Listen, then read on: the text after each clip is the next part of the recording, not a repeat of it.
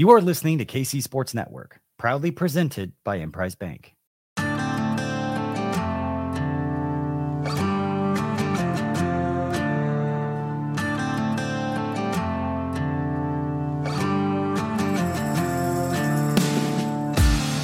Coming up, the latest episode of 3 Maw. Hello and welcome into another edition of 3 Maw. I am John Kurtz, joined by Derek Young from K-State Online, Cole Bambeck, former beat writer for the Manhattan Mercury, as we get you ready for Farmageddon today, people. Farmageddon. And look, I know Iowa State fans are known for drinking a bunch of Busch Light. I know that you guys have more class than that. I know that we are a more sophisticated fan base, and because of that, you need to get out to see our friends at Holiday Distillery, the great products that they offer. Ben Holiday Bottled and Bond Bourbon, 360 Vodka, whichever your poison of choice is. Make sure that you go out and support them. They are great folks who support our pod and are great Cat fans as well. So, Ben Holiday Bottled and Bond Bourbon, 360 Vodka. Maybe you can introduce that to a Cyclone fan this weekend while they're out at Bill Snyder Family Stadium and help sophisticate them a little bit. Class it up for the clones with Holiday Distillery. Okay. I'm not sure how much excitement that we really had for Farmageddon on the show the other day, coming off that KU win. Do we feel like, Cole, that you're dialed in appropriately here for Iowa State? Well, you're muted. Not locked in. It started off on mute. Dialed in for the clones. Look, it's a big opportunity to get to 9-3. It would actually be, if you look at like Brian Freemau's FEI ratings, it'd be K-State's third best win of the year. Iowa State's 33 in the FEI rankings for his poll, and they're right around there in most of the power metrics of different analytical guys. Who's the second best one? DY will love this. It's Troy, 31. They are 9-2. I think they've won like 8 in a row. They're gonna probably win this weekend to get to 10-2 and advance to the Sun Belt Conference Championship game, where I believe they'll play James Madison for a chance to get to 11 wins again. Not James Madison. They can't play for it. Oh, so what? App State? I don't know my Sun Belt division, so I'll have to lock into that. Disappointing. I know. At the top of the show, are you dialed in? The answer is no. Yeah. Well, podcasting like a Chiefs wide receiver right now. Oh, wow. That's a really low blow right now. So, don't forget, guys, that Chris Kleiman does not care for Iowa State. So I think the guys will be locked in. Senior day, big opportunity to have a chance to get 9 regular season wins, again, 7-2 in the league, regardless of the Big 12 championship outlook, and probably being eliminated by that time of kickoff on Saturday night. And also just the chance to get to 10 wins with a bowl. So I'm sure they'll play that up, and I think they'll be locked in. Now, the atmosphere with the weather, we can talk about that, but I don't know what that'll be like, and that might create a little bit of an advantageous atmosphere for Iowa State, just because it might take some of the fans out of the game if the weather is snowy. But sounds fun to me. Well, I was gonna say just a little bit of snow. Are we worried about a little bit of snow for everybody? I feel like K-State fans are a pretty tough fan base. It is slow. Okay. I only worry about 7 p.m. kick. You got a lot of people driving from like Western Kansas. That's already a hard kickoff time, and then it's Thanksgiving weekend, and then you add in cold. The high now is 35. They keep moving it down, and the low is 17, according to the weather app on my phone that I just checked. It does look like they've decreased the snow amount for Manhattan. It was saying, 1 to 3 inches, and now it says around 1 inch of snow expected. So, hey, I love snow football, man. So I just hate if it impacts the crowd at all for the seniors on senior day. I want it to be a good atmosphere. And also, you got to remember, a lot of the students aren't back because of Thanksgiving break and the dormitory is not being opened up. I believe last year K-State opened the dorms early a day for KU because that was such a big game and clinching to go to the Big 12 championship, but I haven't heard if they're doing anything like that this year. Wow. So Iowa State disrespect. Iowa State's not good enough to open up the dorms, huh? Yeah, not worth it. My worry is not necessarily for the crowd. My worry would be the weather impacting the game. The wind probably more than anything, so we'll see what it comes of that. These two teams already play a lot of tight games, and I think poor weather is probably more conducive to a tight game.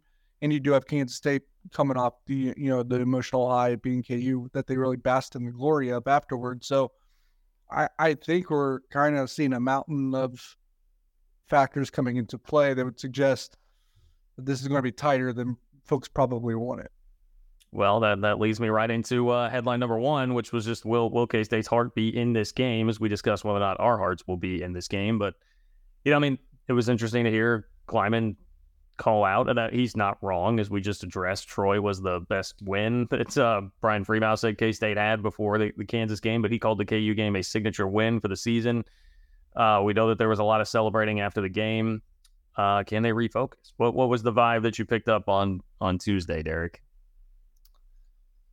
I think I couldn't really tell, but I'm kind of skeptical. But I will say this team, after both emotional highs and losses, has been pretty good. Where's your concern level, Cole? Iowa State's got a good defense. Rocco Becht actually been playing decent at quarterback as a redshirt freshman. I didn't know who Rocco Becht was coming into the season, honestly. I thought they had a JUCO quarterback, or J.J. Cole would be who they'd have to go to, the true freshman. He's played pretty well. Now, they're not a good running team, so they've struggled to run the football all year. And so if the weather conditions aren't ideal, they actually rely more on the passing game. I think that helps K-State. But it's turnovers. K-State's been taking care of the football really well. If you look at the last 6 games for Iowa State, they're also taking care of the football well. They only have 4 turnovers over the last 6 games, just like K-State, who has 4 turnovers over the last 6 games. And coincidentally, both teams are tied at number 11 in the country in turnover margin at +9. And so when we talk about the weather, to what DY just said, weather creates fluky things, even more flukiness with turnovers and a ball getting punched loose or slick football if it's wet.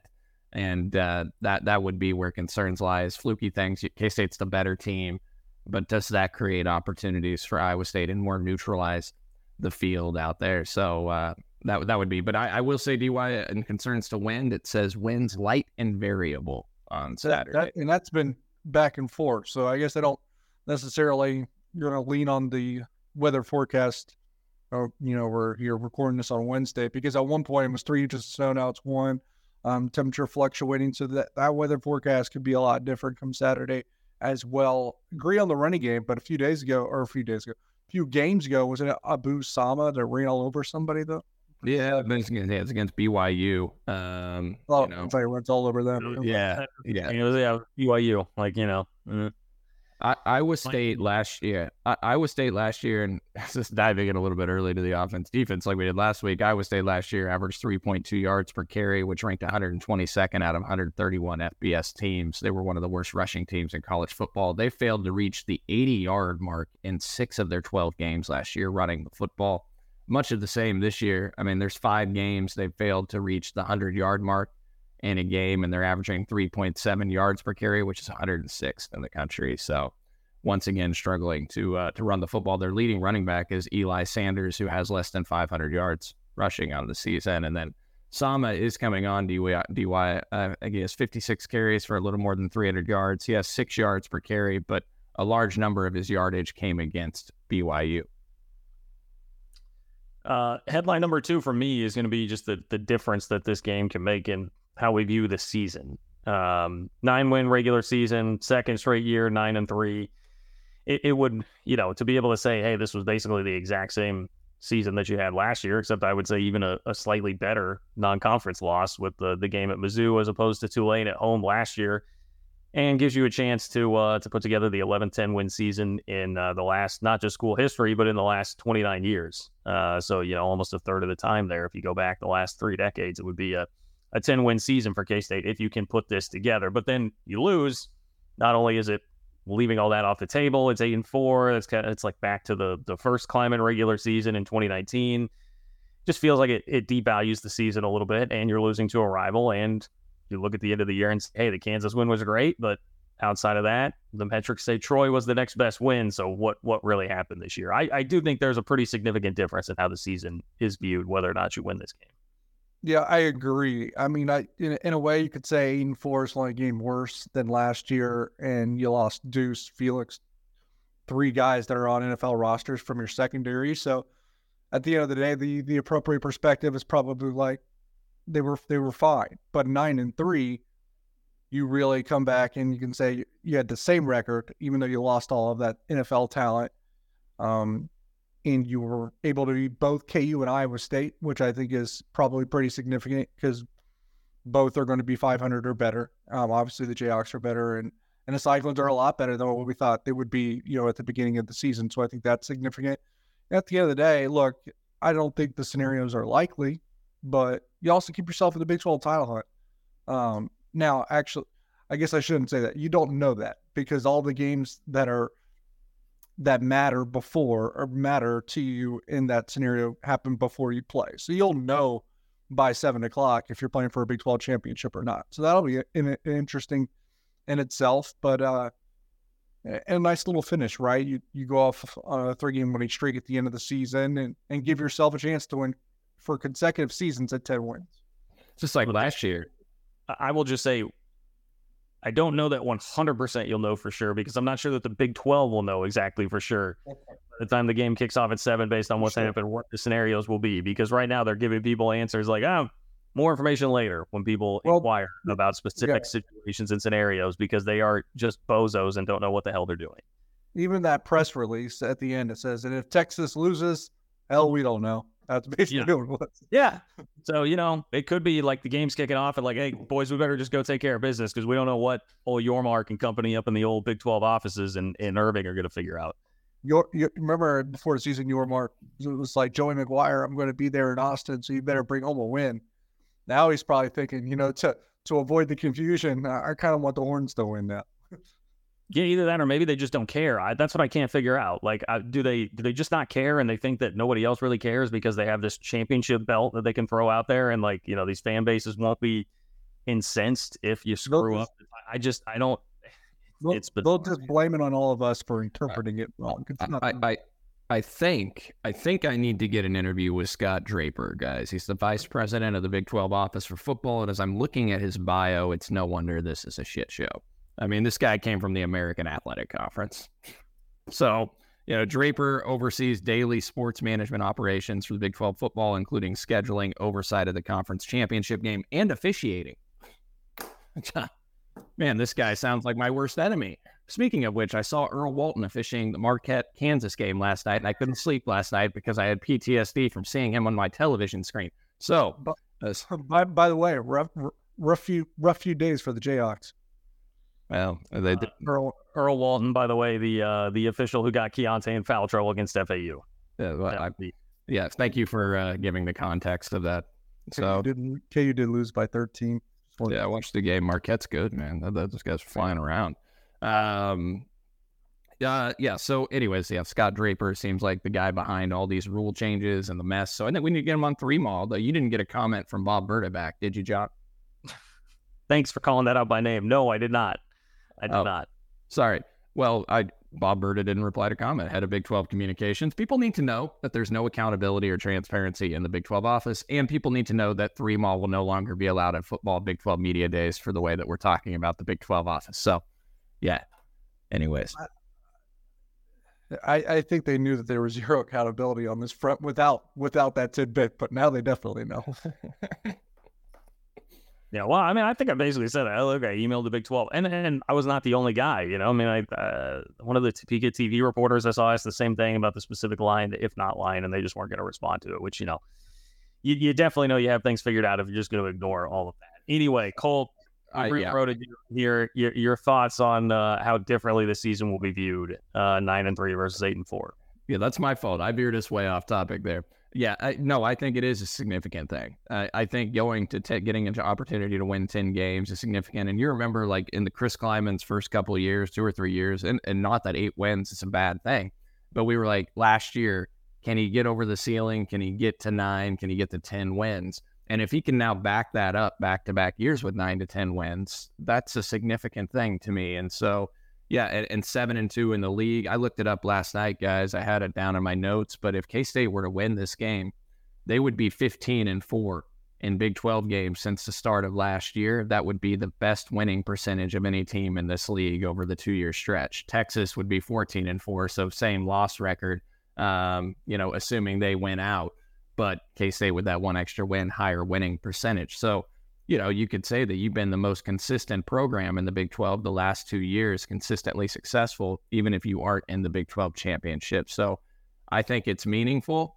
Keep the momentum going. You had a great recruiting class last year. Keep the recruiting momentum going as well into the offseason here and to bowl prep. And so, yeah, and then you start looking at some of the young guys in this program coming back the next year with Avery Johnson and some of the young talent, dynamic talent at wide receiver.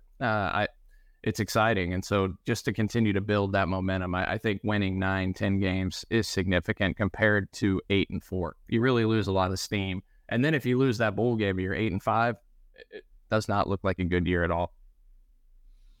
Yeah, I mean, I hesitate to associate too much significance to the bowl game, but point taken for sure.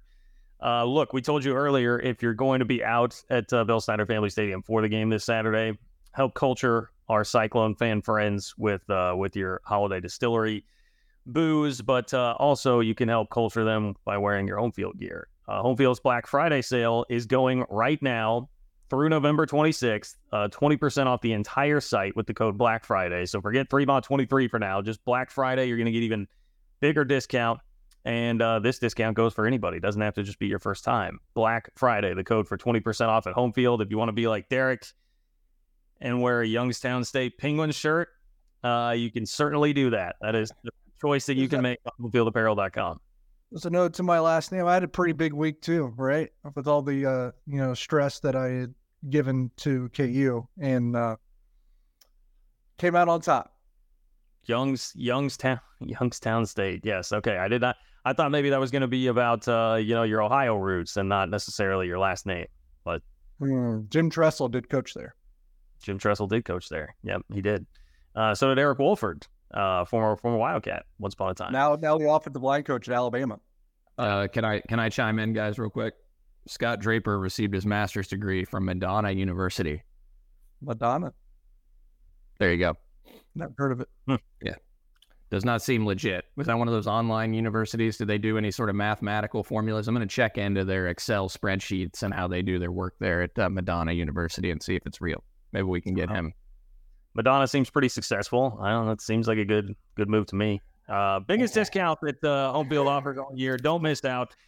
Promo code Black Friday for 20% off at homefieldapparel.com. Get into all the K-State gear they have. Over 40 different options for you there, and 100 plus other teams that you can check out as well. We are back in just a moment. Thanks for listening to KC Sports Network. Make sure you download our new app. Find it on the App Store or Google Play. Just search KC Sports Network. We're driven by the search for better. But when it comes to hiring, the best way to search for a candidate isn't to search at all. Don't search, match with Indeed. Indeed is your matching and hiring platform with over 350 million global monthly visitors, according to Indeed data, and a matching engine that helps you find quality candidates fast. Ditch the busy work. Use Indeed for scheduling, screening, and messaging so you can connect with candidates faster. Leveraging over 140 million qualifications and preferences every day, Indeed's matching engine is constantly learning from your preferences, so the more you use Indeed, the better it gets. Join more than 3.5 million businesses worldwide that use Indeed to hire great talent fast. And listeners of this show will get a $75 sponsored job credit to get your jobs more visibility at Indeed.com/Blue Wire. Just go to Indeed.com/Blue Wire right now and support our show by saying that you heard about Indeed on this podcast. That's Indeed.com/Blue Wire. Terms and conditions apply. Need to hire? You need Indeed. Whether you're a world-class athlete or a podcaster like me, we all understand the importance of mental and physical well-being and proper recovery for top-notch performance. That's why I'm excited that Unified Healing is sponsoring podcasts on the Blue Wire Network. Unified Healing is a new and super innovative global network of wellness centers powered by Energy Enhancement System, or EE System. If you haven't heard of the EE System yet, then you'll want to listen up. This technology promotes wellness, deep relaxation, purification, and rejuvenation. Wherever you are across the globe, access to a center is easy and affordable. Interested in experiencing the EE System technology for yourself? Go to unifiedhealing.com/Blue Wire to learn more and find a center near you. That's unified, UNIFYD healing.com/Blue Wire. No material or testimonials on the Unified Healing website are intended to be viewed as medical advice or a substitute for professional medical advice, diagnosis, or treatment. Always seek the advice of your physician or other qualified healthcare provider with any questions you may have regarding a medical condition or treatment and before undertaking a new healthcare regimen, including EE system. When you need mealtime inspiration, it's worth shopping Kroger, where you'll find over 30,000 mouth-watering choices that excite your inner foodie. And no matter what tasty choice you make, you'll enjoy our everyday low prices, plus extra ways to save, like digital coupons worth over $600 each week. You can also save up to $1 off per gallon at the pump with fuel points. More savings and more inspiring flavors make shopping Kroger worth it every time. Kroger, fresh for everyone. Fuel restrictions apply. Senior Day. It is Senior Day at Bill Snyder Family Stadium, and I think there's still a little bit of intrigue surrounding that. I saw Derek point out that 25 are going to be honored, but there are only 23 seniors on the roster, and that there will potentially be seniors who are not getting introduced either. Chris Kleiman said at the press conference on Tuesday, no conversations with potential super seniors until next week, so they are keeping all of that off the table, as they probably should until the regular season is done. But how intrigued will you be, Derek, by who gets actually introduced at Senior Day on Saturday? Very, just because it could be, a sneak peek into which seniors are to come back for a super senior year, and just what juniors are not going to stick around as well, because that would be the suggestion, since you have more guys walking than seniors on the team. Now, obviously, one of those has probably been Sennett, I would imagine. He's been in the program for 4 years because he did redshirt. So he's already graduated, I'm sure, and he's already accepted an invitation to the Reese's Senior Bowl. Now, I will pivot this and say, in terms of what super seniors can come back, the results could be that you can have a pretty solid defense. Now, I don't think Khalid Duke's coming back, but say Brendan Mott comes back. Say Uso comes back, Austin Moore, Keenan Garber, even Kobe Savage with Marquis Siegel, who's only a junior technically. You're talking about a lot of returning standouts on the defensive side of the ball that have the ability to return. So in terms of guys coming back for maybe a super senior like you saw this year with Phil Brooks, the offensive line was really offense heavy this year. I think next year the potential is that you could build a pretty stout defense by doing it that way. Well, of course, one of the names that we'll be keeping an eye on would be Will Howard, right? Do we have any idea whether or not Will is going to be introduced? I'd expect to. He's a senior already. Never redshirted, so it's his 4th year. But I tend to think that this will be his swan song at Bill Snyder Family Stadium. DY, who would you say, and John, I'll leave this open-ended for you, out of all the guys that could come back for a super senior season or just come back in general? Obviously, we know Cooper Beebe, Ben Sennett are not coming back in all likelihood, but who else, like out of guys that could come back, who would you prioritize or like to see back the most? I think the guys that I kind of mentioned, like Uso, Mott, Moore, Garber, and so Savage. Is it the name that jumped out to me just because of the position that he plays was Uso, because I guess what is Javon Banks? So Javon Banks, but they're not even really using him at tackle, are they? Just as a rush tackle, right? Like he comes in pass rush situations a lot. Yeah, he's a junior. I think he's got 2 years. I like Elalio, but I would just feel better about defensive tackle, and that's such a hard position to recruit, especially if you're talking about like trying to find somebody in the portal or something. That feels like that would be a pretty important one to get short up with a player that is pretty productive. I would rank it like I would have top 2, and it would be Uso and it'd be Kobe Savage at safety. Yeah. So those would be my priorities. Love to have Austin Moore and Keenan Garber back for sure as well. But I do think they have some talent in the linebacker room, and also at corner. Now I would say also that with the injuries at linebacker, Austin Moore would take some pressure off the recovery of Asa Newsome and Jay Clifton as well, just having a veteran guy back. That's true. Any feel for who might be most likely out of that group? Not really. I haven't gotten a good vibe on that. We've mentioned a lot of defensive players. The offensive players, besides Will and Cooper, that could also return are Trayshawn Ward, Okay. Jaden Jackson, Taylor Portier. Oh, yeah, I would say on the offensive side, I'd love to have Trayshawn Ward back, and just keep that two-headed monster with DJ Giddens and him. I mean, that'd be phenomenal. Yeah, I forgot about Trayshawn Ward in that equation. I would love that. I have gotten questions, Derek, this week about Will Howard. I know we've addressed this a little bit before, but are we still in the same spot thinking that I know you said Swan Song at Bill Snyder Family Stadium, still thinking that may be the most likely scenario here? Yeah, I do. I don't know what he is going to do, and no one's outright told me, but talking to people, having conversations about it, I think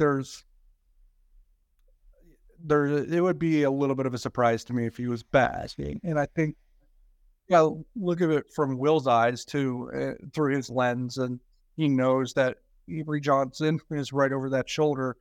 And I think him looking over that shoulder a little bit this year, anytime that he went through some struggles, I don't know that he would necessarily sign up for that again either. Yeah, that's cool. No, I think Will, in all likelihood, would probably check out the NFL, see what his possibilities are there, and then potentially, if it's not the NFL, maybe look around and move on. I don't think the two quarterback system with Avery and him has been easy on either of those two guys. And Will walking probably on senior day. That's a significant thing. I think you alluded to it earlier, though, DY, just because guys do walk doesn't mean they don't come back. I think Cade Warner walked a couple different, twice. So guys do walk on senior day and then choose to ultimately come back. And we know K-State last year had several guys that walked. I think KT Leviston, probably Christian Duffy. All those offensive linemen. Yeah. Coming back to it, it's for Will Howard, it's probably NFL. And if not, you might want a certain starting spot. Yeah. I mean, the NFL thing with Will Howard, I was thinking about it in the context of Skylar Thompson's been able to latch on with a spot in the NFL here for a little while. And would we say Will Howard's been a better college quarterback than Skylar Thompson? Yeah, I just feel like from a performance standpoint, he probably was sharper last year. So I don't know if that plays into it. Well, I think it's in totality. Yeah, he has a bigger body of work of being really sharp from last year. For sure. Cole, Skylar Thompson, or Will Howard? Who would you take there? It's a good question. Without looking at the numbers, I think I would lean toward Will.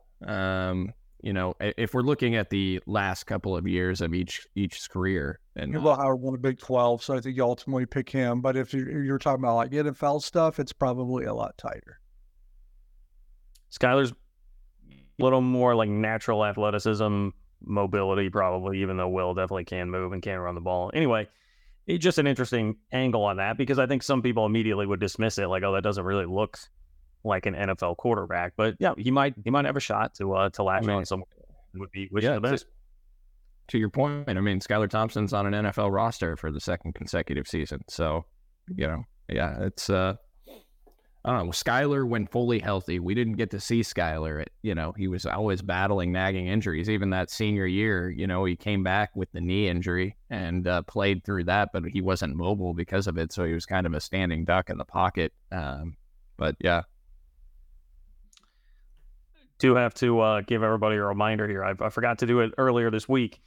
On our Patreon page, patreon.com/3ma. If you want extra content, you can get a completely unhinged post-game pod from after the KU game on Saturday, as we were all reacting instantly to a game that I think I can certainly speak for myself, I thought was lost, that was pulled out of the fire. There's been a lot of basketball talk. If you're jonesing for K-State Hoops talk, we've had a lot of Patreon content lately about that. So you can access all that for just $5 a month. Patreon.com/3ma. Great way to support the show here and get some bonus content for yourself. So we appreciate everybody who's out there. I know Cole was taking a bunch of videos too. He's typically giving you instant reaction. So there's all sorts of content on that Patreon page. Yeah, do a lot of shoot, guys. I think we had like 4 podcasts on there last week. DY and I went live after the Providence game Friday night too, and did like a 40-minute pod. Did a little 15-minute Miami preview pod on Sunday morning. So yeah, lots of content was out there last week, and this week a little slower, but pick back up here very soon. Well, I bet it will pick back up, and I also bet that if you want to bet, you should do it at DraftKings. There's so much to be thankful for: family, friends, food, and NFL football all week long.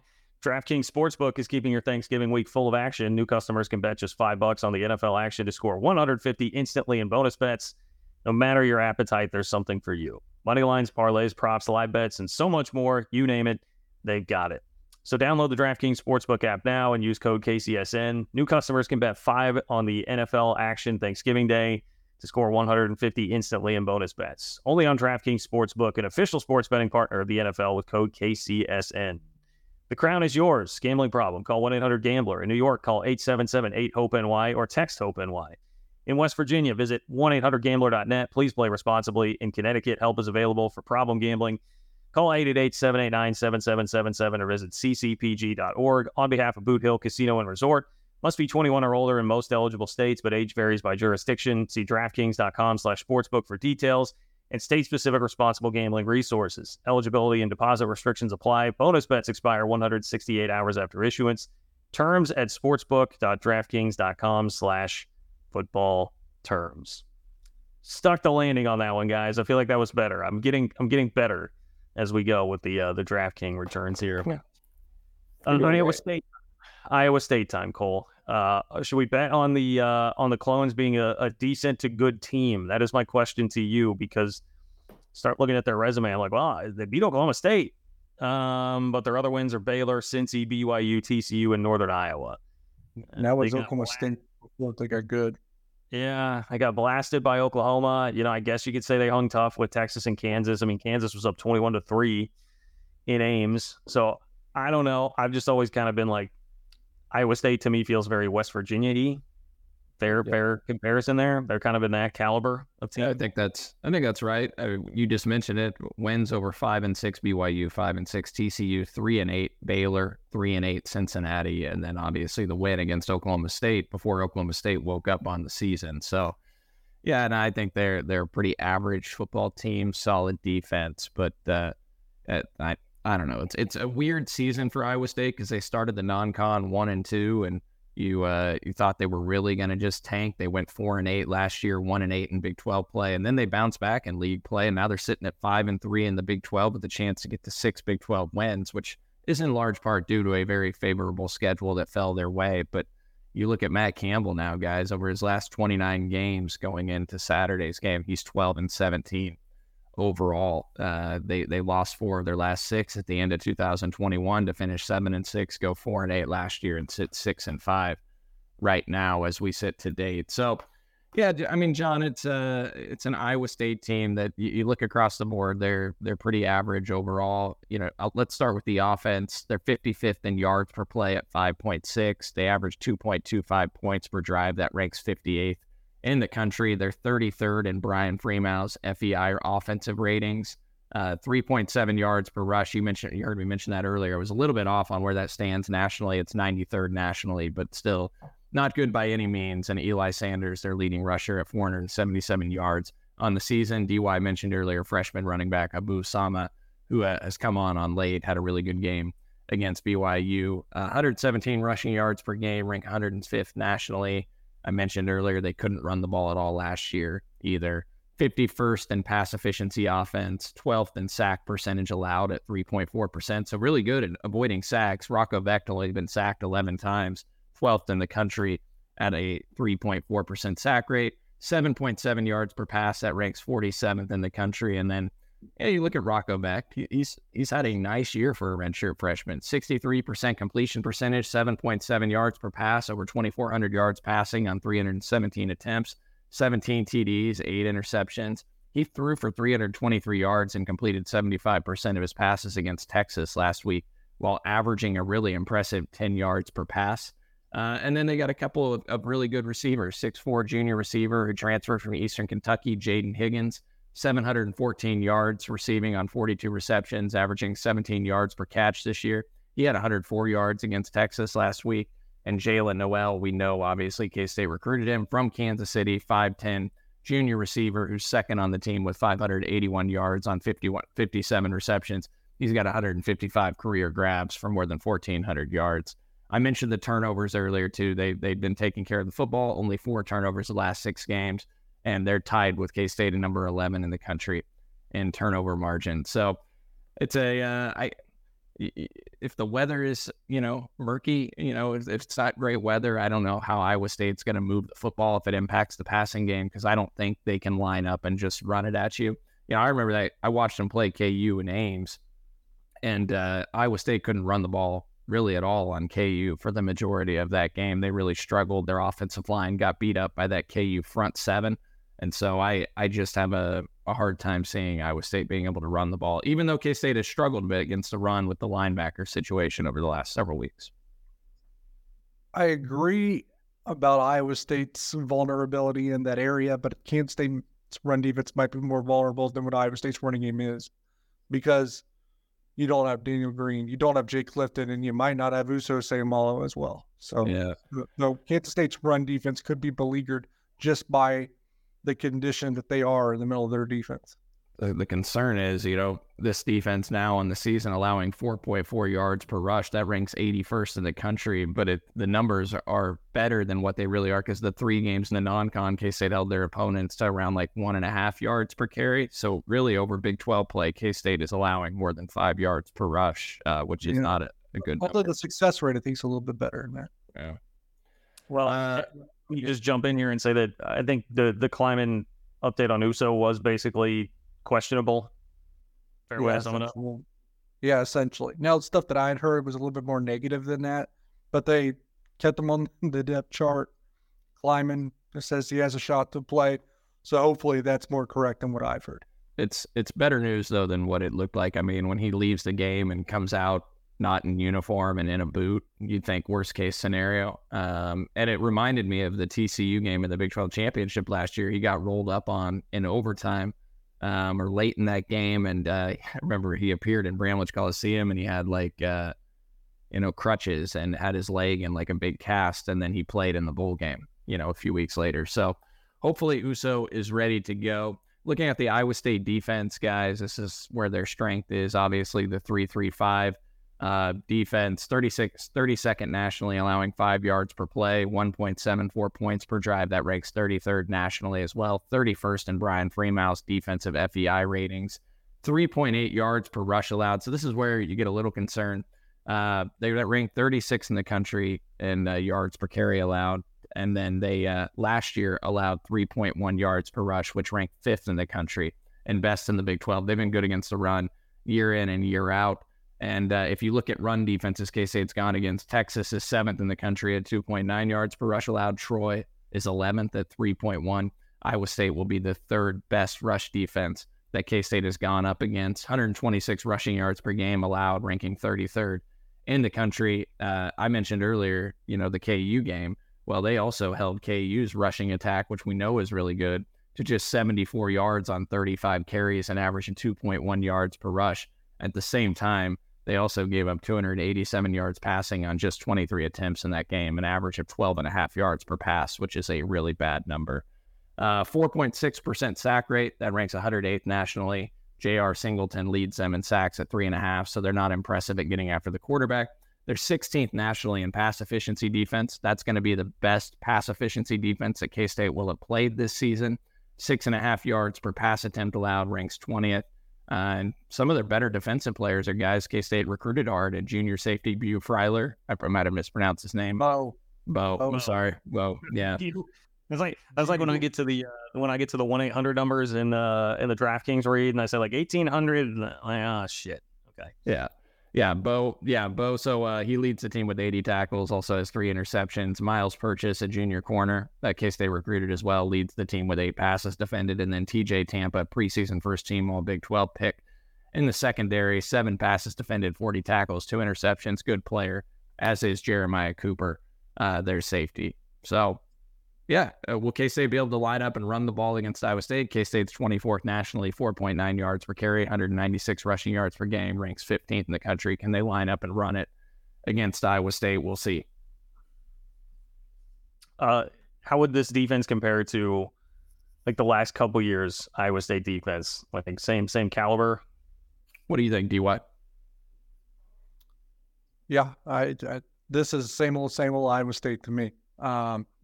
You got a really good defense, an okay quarterback, just not as good of a running game, but it seems to be on the upswing. I think what I would say, John, is not the one thing they're missing is a pass rush this year. And what McDonald last year now being gone, first round pick.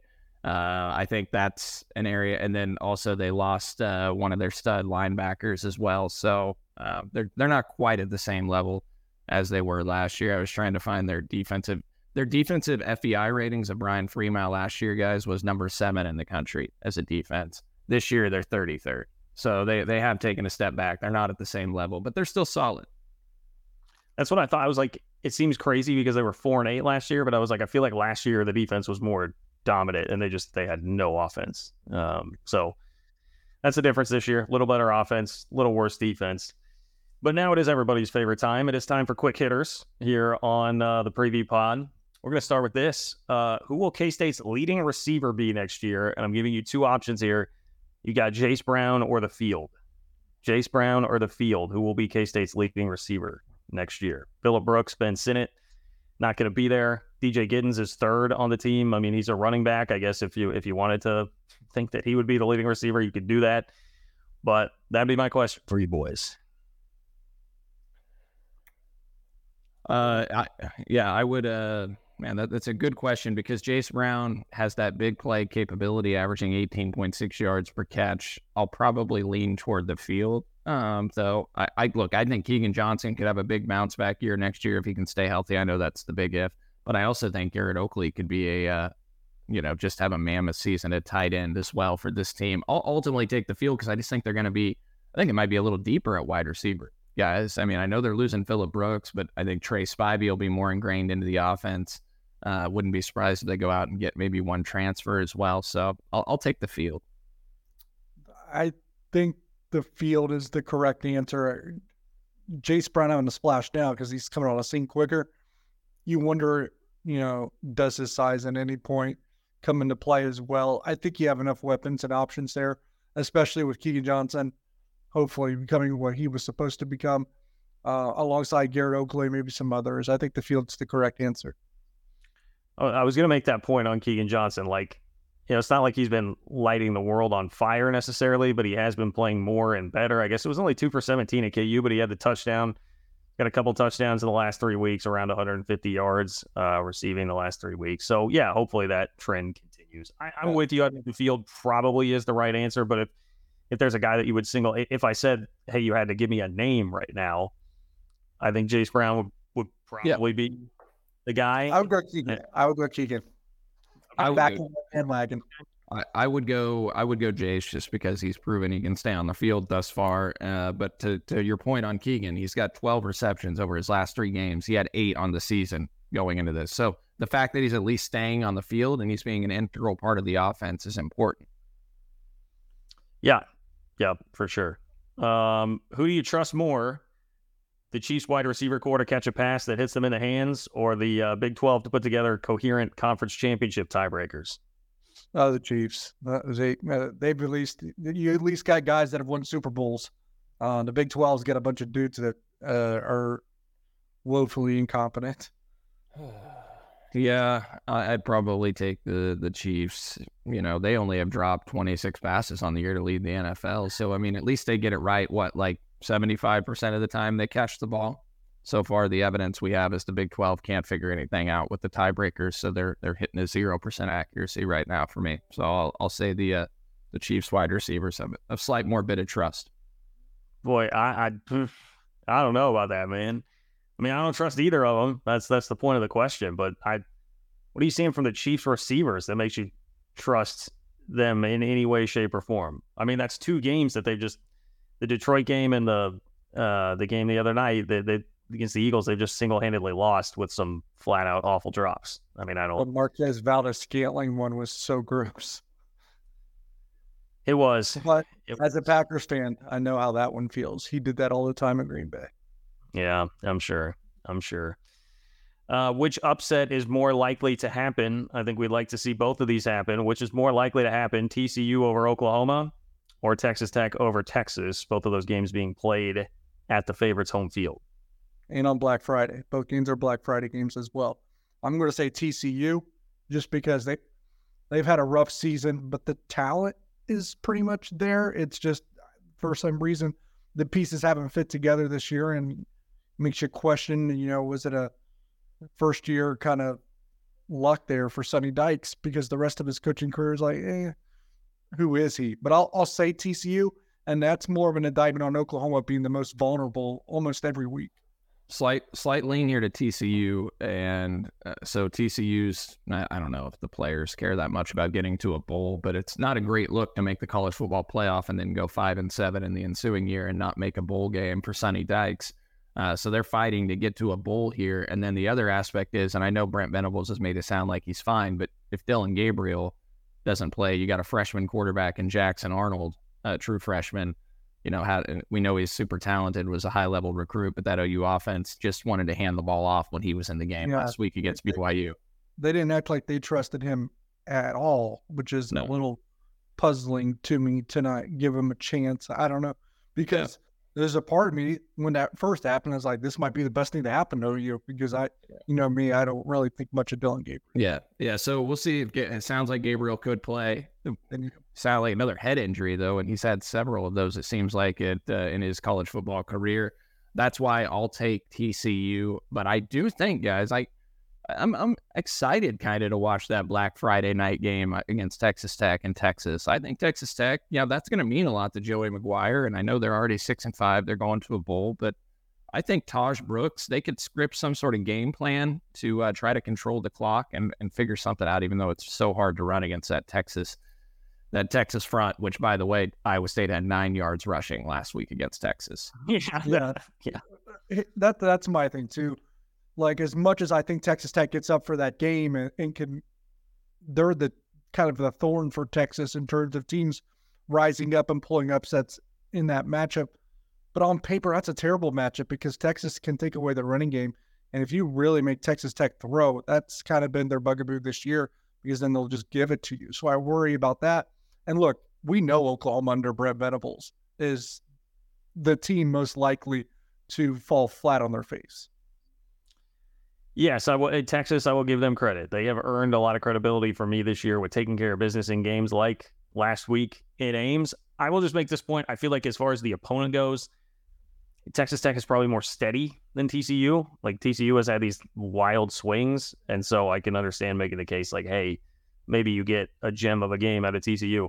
Texas Tech just feels like steady, kind of plodding along. They're figuring some things out with Baron Morton. Like, they're doing all right, but then, same token, they beat UCF by 1 last week at home. So the problem with them is they need to run the ball to be good. That's going to be real hard. Yeah. That's going to be like literally every game that they played well, it's because they've been able to run the ball. What percent chance would you guys put on one of those three teams, Oklahoma State, OU, or Texas, losing? On one of them losing? We know that only one losing won't help K-State. Just one? Yeah, just one. To be honest, just one. I think it's 50 or maybe even a little bit higher. I think the group's fault. So the opponents there, it's BYU for Oklahoma State. They're all at home, right? They're all favored by they're all favored by 14 or more. Well, I've got TCU at +10. Oh, are they? Yeah, and then 12 and a half for Tech and Texas. All right. Well, okay, so let's change it. Double digits. Okay. I'd say more like 33%. I'd give it like a 1-3 shot that one of those three teams is losing. I think it's. I already gave mine, Cole. Yeah, Cole, we're waiting on you. Hey, sometimes John doesn't answer the questions that he asks. All right, back off. I'll say 40%. Okay. Cole's going to split the difference. Yep. Very brave of Cole. Now, who's the most likely to win? Well, we just did that, didn't we? TCU? No, which favorite? Oh. Oh, which favorite? I think it's Oklahoma State. I'll say Texas. Texas and Oklahoma State are neck and neck for me. I'll say Texas. I'll say Texas. I don't trust Oklahoma State quite that much. Over under 1.5 Big 12 teams will replace their head coach this offseason. So that could be either a coach leaving, somebody gets fired. I think, like, watch out for Dana Holgorsen and Dave Aranda. As far as guys who could get fired, we've seen Leipold, Kleiman, Gundy, and Campbell all mentioned for job openings out there so far. So if I put the over-under at 1.5 Big 12 teams replacing their head coach this offseason, you going over? I'll say excuse me, I'll say over. And I don't necessarily have the specifics on who it will be, but you have that many teams anymore in this era of college athletics with the way teams change coaches and the way coaches change jobs. It only being one would be a shock. Yeah, I'll say over as well. I think it actually could be close to, maybe even 3. There could also be a guy like a Neil Brown who tries to do the Dana Holgorsen, right? And, capitalize on his 8-4 season, try to get a job elsewhere and get a fresh start, considering where he was at going into the season on the hot seat. Satterfield too. Yeah, I forgot about Scott Satterfield. What a disaster. Yeah. That looks like a disastrous hire, but Cincinnati doesn't strike me as that's why I didn't bring him up, because Cincy doesn't strike me as a place to just bail on a guy after 1 year. No, I don't think that they would. I'm a little hesitant on thinking Baylor will bail on Dave Aranda. I think they give him another year, but these things are, you don't know. And now that you've already transitioned to the Big 12, I could see Houston get, moving on from Dana, though. That feels like the most likely guy to be a mover for me. It feels like they're kind of tapped out on him. They're not finishing the year really strong. I guess maybe I should have put the over under at 2.5. I can tell you how I got to this number. It was originally going to be how many head coaches get fired in the Big 12, and I was thinking like putting the over under at 1.5, but I was like, I feel like that's a pretty easy under. So I was like, well, let's talk about guys changing. Hockey at BYU, they've been. Yeah, I know there's judging the temp of BYU fans that I interact with the YouTube show. They're not. They've had a strong year in a while. Yeah, they're not. Well, I think it's been 2 back-to-back pretty rough years, and then it was Zach Wilson before that, right? They had a nice year. Yeah, they still probably underachieved with him, but yeah. Okay, finally, the streak is now 15 years old. So, I was thinking about this. I was like, you're 15. It's about the time that I got my first job. It's time that this 15-year-old starts producing around here. So what part-time job? What should the first part-time job be for the streak now that it's turned 15, Cole? What do you think? Puts to work at a grocery store? I'm sure it can get the restricted license now, so it can drive to and from work and school. You don't have to be in the car anymore, so upgraded from that learner's permit with the win this year. Part-time. John kicked it to me, but I'm gonna let DY go first because I don't like this question. No, I don't. I thought you come up with great questions. I don't like this one. I'll say what mine are. What mine were. I sold phones for Sprint when it was still a company and not RIP dead. So you could sell some phones. What else did I do? Oh, that's very Kansas City of you. Yeah, well, it was even in Ohio when I did it. Wash dishes for a restaurant. Wash dishes. Huh? I started umpiring Little League baseball games and throwing coaches out of games at the age of 12. So that was making $10 an hour or $10 a game. Yep, we need bail some hay. We're in Kansas, right? Look at you worker. Yeah, I think the streak should do what I did at that age at 15 and work in a thrift store, grocery store in Rossville, Kansas called Wieners. Did you get your first? So some people get their first boyfriend or girlfriend at the age of 15, right? Yeah, do that. I was a loser. Fun working at Wieners and having a shirt that said Wieners on it all the time. Not a sponsor, could be. Maybe Wieners. Shout out to my hometown grocery. Yeah, go use your old connections there. Let's get right on Highway 24. Cole's offensive defensive breakdown brought to you by Wieners. Yeah, something tells me we might only get about $50 from that sponsorship, but hey.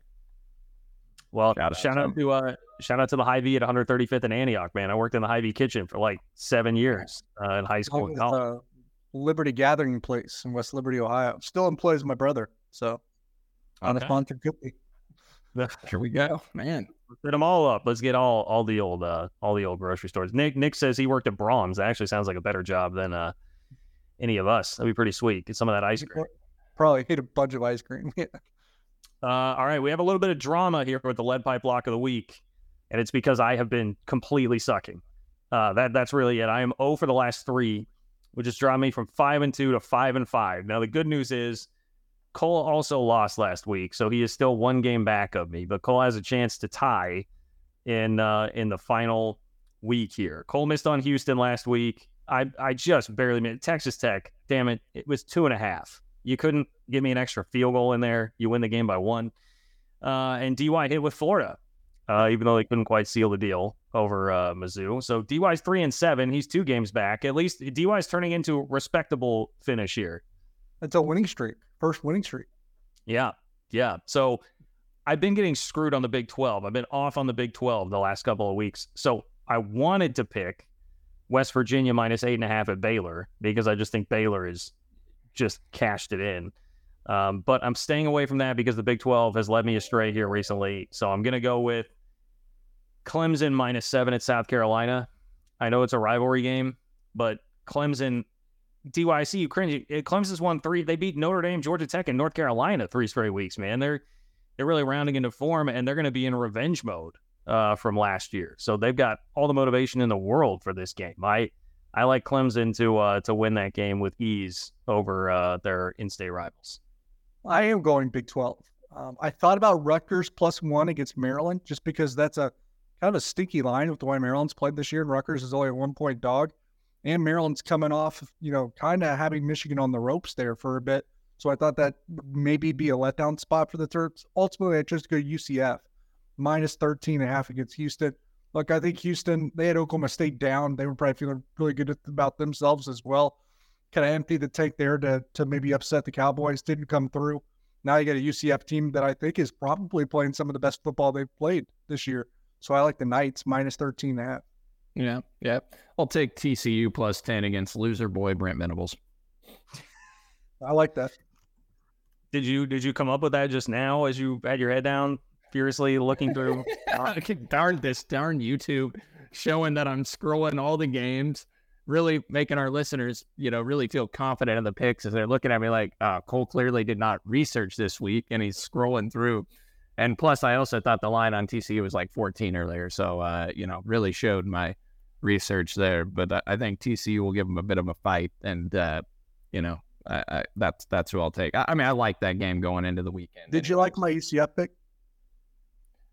What? So I didn't listen to you because I was trying to figure out my game. UCF. UCF like minus 13, I think, over Houston. Yeah. I think that's good. I think Oklahoma State minus some Houston's battleship. Yeah, and I think UCF cares about bowl eligibility. They want to get that 6th win. I think they'll come out motivated. And Houston's quit. Yeah, and I said UCF maybe play their best football of the year. Their last 4 games, I mean, you blasted Oklahoma State, you took Texas Tech to the wire, you beat Cincinnati. I mean, it's a team starting to come into form a little. Yeah. The other reason I like TCU is 11 a.m. kick, Black Friday, morning game. Norman, I think it's going to be a little flat. I think the Horned Frogs will give one heck of a fight. I do. I think that's a 1-possession game. You know what as I think about it? I think Oklahoma loses the game. Is Chandler Morris going to play? We already went over this, but they're the most likely team. I mean, Dylan Gabriel, right? No, I mean for TCU, is like Chandler Morris any chance that he comes back and plays in this game instead of Hoover? I don't know. Are they better with Chandler Morris? Chandler Morris played. Chandler Morris had 4 passes against Baylor last week. I don't know. Gives me comfort that he's there. So Chandler Morris, is Chandler Morris better than Josh Hoover? Oh, Josh Hoover went 24-29 for 412 yards last week against Baylor. Wow. He's thrown for 400 yards like 3 times. Yeah, he's up and down. All right. Well, man, TCU is winning. So I think they're the most likely team to win. That's happening. And then K-State fans are going to start to get a little hope as the day goes on. And then Texas gets Texas Tech. So yeah, but then you'll still have hope with Oklahoma State, BYU, even if Texas wins. yeah, Cougs rise up, fighting for bowl eligibility. Yeah, maybe you could show some damn respect for the Cougars. Okay, you've been trashing them on this pod all year long as I tried to hold up the glory of their name, and instead you've just been crapping on them at every turn. So now that we need them, can you say something nice about BYU, please? The only thing I'll say is I don't know which Cougars are better, Houston or BYU. I can say something nice about BYU because my sign guy and many of your sign guys, Josh War, is a BYU fan who has made some of the most fantastic signs. He's got my 3 Maw and Wildcat script sign, and I've got 6 more in the basement. So, I feel bad for Josh that I talked poorly about BYU this year. I think BYU nice about their team. I mean, look, they rushed for 200 yards on Oklahoma last week. They rushed for 200 yards. Yeah. Yeah, they rushed back. That's pick 6. They win the game. They rushed for 200 yards and they ran the ball 3 straight plays to get to the 1 yard line and then dropped back and threw it RPO and threw a pick 6. So that was hey, positive. Let's manifest this, okay? All right. Manifest. No negative energy. Yeah. Well, but I will say TCU is beating Oklahoma outright. In fact, I don't even want the 10, John. If I get the money line, do I get 2 wins there on the bet on our sure, Yes, I will give you 2 wins. Thank you. I will give you 2 wins. You're giving them a chance to beat you now. Yeah, that's fine. That's fine. Okay, well, I was debating here. I'm like, look, I know K-State and Iowa State always seem to play really close games. It would seem to be probably a lower scoring game based on, weather and who the teams are and all that. But K-State has been so good at home, and particularly like offensively, they've been so dynamic at home. They're winning games by an average of 33 points per game at home. I'm going to take K-State actually to cover. I'll take the Wildcats 31-20. Yeah, yet the weather, the way these teams like to play each other, the way these coaches typically devolve when they play each other, these two teams, the way they play each other, I think there's a mountain of factors that lead this to be a low possession, kind of drag them out boxing match, so to speak, between these two teams, and the weather's not going to help K-State in that way, in my opinion. I think Kansas State wins, but it's going to be closer than what people want it to be. I kind of said that throughout the show. I have it 21-14. Yeah. I have K-State 66-0. So that seems about right.